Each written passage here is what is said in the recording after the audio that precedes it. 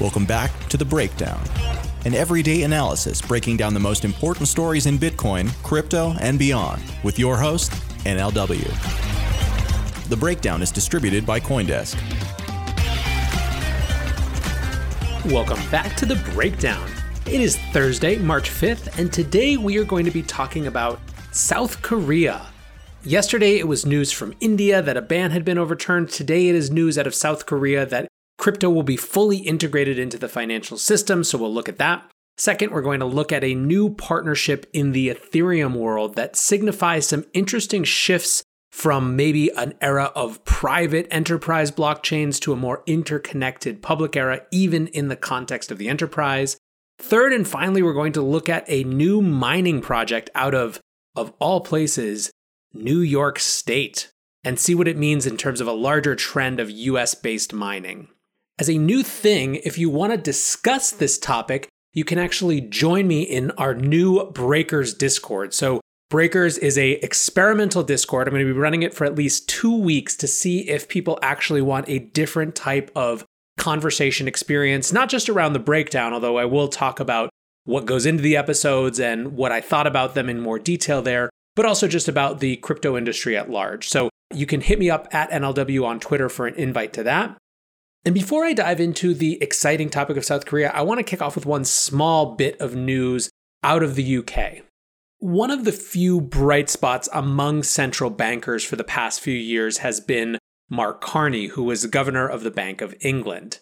He wasn't necessarily a wave the flag around champion bull for Bitcoin or anything like that, but he was much more engaged with this space than the average central banker, right? When Libra launched, he was basically the only prominent central banker, not just to dismiss it out of hand, but to say there could be something valuable here. A few months later, he even took it to a new level and proposed that perhaps the world of central bankers should be looking at a synthetic hegemonic currency to replace the US dollar as the global reserve currency. So he was thoughtful, right? Even if you didn't like his opinions, he was thoughtful. Well, we have a new poised to be governor of the Bank of England named Andrew Bailey.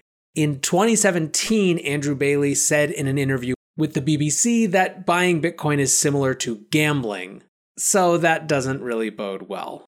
Of course, people can, over a couple years, change their opinions, so have his opinions changed at all? Well, let's just listen to this speech from Wednesday in front of the UK Parliament. Where we go to. So, one part is where this whole debate started with, which is sort of so-called crypto assets of the Bitcoin variety. Now, they are, in no sense, there is no guarantee of the value of Bitcoin. I've said publicly, because we were concerned about it, I'd like to actually think it was quite a good example of the FCA acting promptly. If you want to buy Bitcoin, be prepared to lose all your money. If you want to buy it, fine, but understand what you've got. It has no intrinsic value. It may have extrinsic value, but it has no intrinsic value. That's one thing. The debate's really, and it, myself, it hasn't caught on as much as people sort of predict it would in the sort of slight early. On the one hand, he's not wrong, right? There is no guarantee to the value of Bitcoin.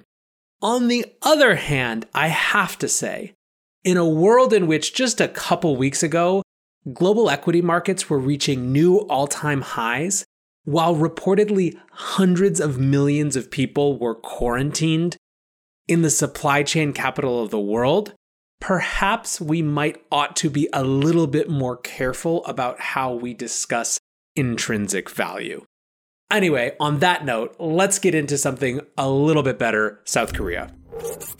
Okay, so as I said yesterday in India, we woke up to this great news that after 2 years of basically crypto being banned effectively, the Reserve Bank of India had banned banks and financial institutions in that country from doing business with crypto exchanges.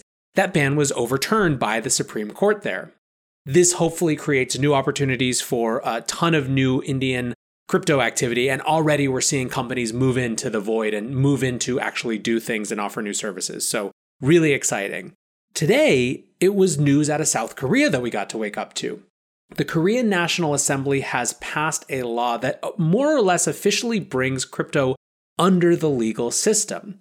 So what does that mean? It means that all of those Financial Action Task Force rules, FATF, that have been going around are now going to be applicable to Korean crypto companies. That means more KYC, more AML. And so why is this good, you're asking, if all of a sudden we have this whole KYC AML regime? And the reason is a couple things. The first is that it simply allows for better servicing of customers, right? In a world where there's no clarity on where the crypto industry or digital assets fit, everyone's kind of making it up. And because of that, lots of times key institutions, particularly banks, just wouldn't get involved, right? Being a crypto business in Korea could be really difficult if you can't find a bank that's willing to work with you. So one, allowing just the fundamentals of running a business or interacting with a business if you're a consumer is poised to get much, much better because the crypto industry is now in this regulatory regime. Second, it creates the opportunity for more institutions to get involved, right? More traditional finance players that have been on the sidelines, not for lack of interest, but for, again, lack of regulatory clarity and a belief that it just wasn't worth the risk until they got that. This institutionalization, this formalization of the entire crypto industry, the entire blockchain sector into the Korean mainstream opens up opportunity for those players to move in. Now, I think this is part of a much larger trend for 2020. More or less, my read on governments of the world is that they are saying, look, we get it now that you are not going anywhere, that the crypto industry is here to stay. But man, if it is here to stay, you are going to play by our rules. Now, we can disagree with those rules, and I think citizen agitation around things like KYC is really important. However, those are the rules of the road right now. And you can bet that we're going to see more and more effort and attempts on the part of regulators to wrestle crypto businesses specifically into molds that make sense alongside those roles. So that's something that I'm keeping an eye on, and I think the South Korean news is just a part of that. Second story. All right, for those of you who are listening to this, you may be a little bit skeptical when I say that this is the news that I'm covering today, and with good reason. I don't usually focus on enterprise blockchain stuff because so much of it is just press or just, bluster or whatever, just the innovation optics, innovation theater of big corporations. But I think that this one is worth noting. So yesterday it was announced that there was a new partnership between EY, who used to be Ernst & Young, Microsoft, and ConsenSys that is effectively a resource planning solution that is designed very differently from some previous types of enterprise tools. I won't get into all of the minutia of the baseline protocol, which is the name of what's being built, but effectively it is a resource planning tool where part of the data is kept behind private company firewalls, but by building on a public chain, it can also be used as middleware. So what does that mean? Well, let's take this quote from John Wolpert from ConsenSys. He says, "I can say my purchase order is the same as the record you have of that same purchase order. The business rules that we employ to transform that record or use it to make new records is going to be executed by both of us in the same way." So basically, this middleware solution focuses on where two businesses meet rather than just things that happen inside a single company. So why am I focusing on this? Why do I think it matters? This to me is potentially a signal of an era shift, an epic shift in the development of blockchain as a technology category. When the internet first started, the way that most corporations tried to get involved initially was intranets, right? Corporations are famously private. They are averse to solutions and new technologies that open them up to potential vulnerabilities, right? To their data being exploited, to there being people outside who can know more about them. And the internet is the greatest force for that sort of opening up that we've ever seen in human history. And so companies tried to have their own private intranets, but we know how that went. Ultimately, everything shifted from intranets to the internet itself. And all of this sort of entire energy around that technology category moved to the public internet rather than these private intranets. Now, that's not to say that there weren't private dimensions that connected and plugged into the internet. Obviously, we continue to see a constant surge of new tools that are specifically for companies, again, behind their firewalls, that are theoretically data and privacy preserving and just for them, but that plug into that larger, broader public internet. To me, this suggests that we may be seeing some cracks in the private blockchain era of enterprise blockchain. Now, it's hard to say how much that's the case. And obviously, I'm not making any sort of subjective judgments about utility of these tools, because frankly, this is a very different world than the part of the crypto industry that I spend most time in. But I do think it's notable in that historical parallelism to the early days of the internet, when companies really tried to focus on their own intranets before giving up the ghost and really realizing that the innovation here and the power here was connecting to a public shared protocol. Maybe that's what we're seeing here. Last up today, a story about a New York-based power company that has set up its own Bitcoin mining operation and is a huge source of discussion all around crypto Twitter today. Greenidge Power Plant was first established in 1937, but today it is owned by a private equity firm called Atlas Holdings. And as part of a recent huge $65 million renovation of the power plant, where they transformed it from coal to natural gas, they also installed 7,000 crypto mining machines that are basically mining 5.5 Bitcoin per day, so something like $50,000 worth of Bitcoin every day. The company is able to do this profitably because they're working with what is called, quote, behind the meter power. So because they're producing power on site, they can power these mining rigs at extremely low cost. What's more, they think that they're in a favorable position even in the context of the upcoming halving because of that consistency of the power price, which is really, instead of a market price for energy, it's more of a cost of production issue for them. So why is this interesting? Well, a couple reasons. First, New York is probably the most hostile state to crypto in the entire country, at least from a regulatory standpoint. So super interesting to see that this is being built up in the Finger Lakes region of that state. The second is that definitely one of the top narrative watches for me in 2020 is a return of US-based mining, and more specifically, US-based mining that can capture energy that would otherwise just be siphoned off or burned off because it couldn't be easily captured or monetized in a different way. I think that we're going to hear a huge amount more about this year. We're already seeing international interest setting up shop in places like Texas to capture some of that low-cost power. And I think you're just going to see more and more of this story about US mining coming back this year. Now, of course, energy remains, alongside crime, I think, the two biggest areas of FUD against Bitcoin, right? The cost of energy, the cost to the world of Bitcoin mining.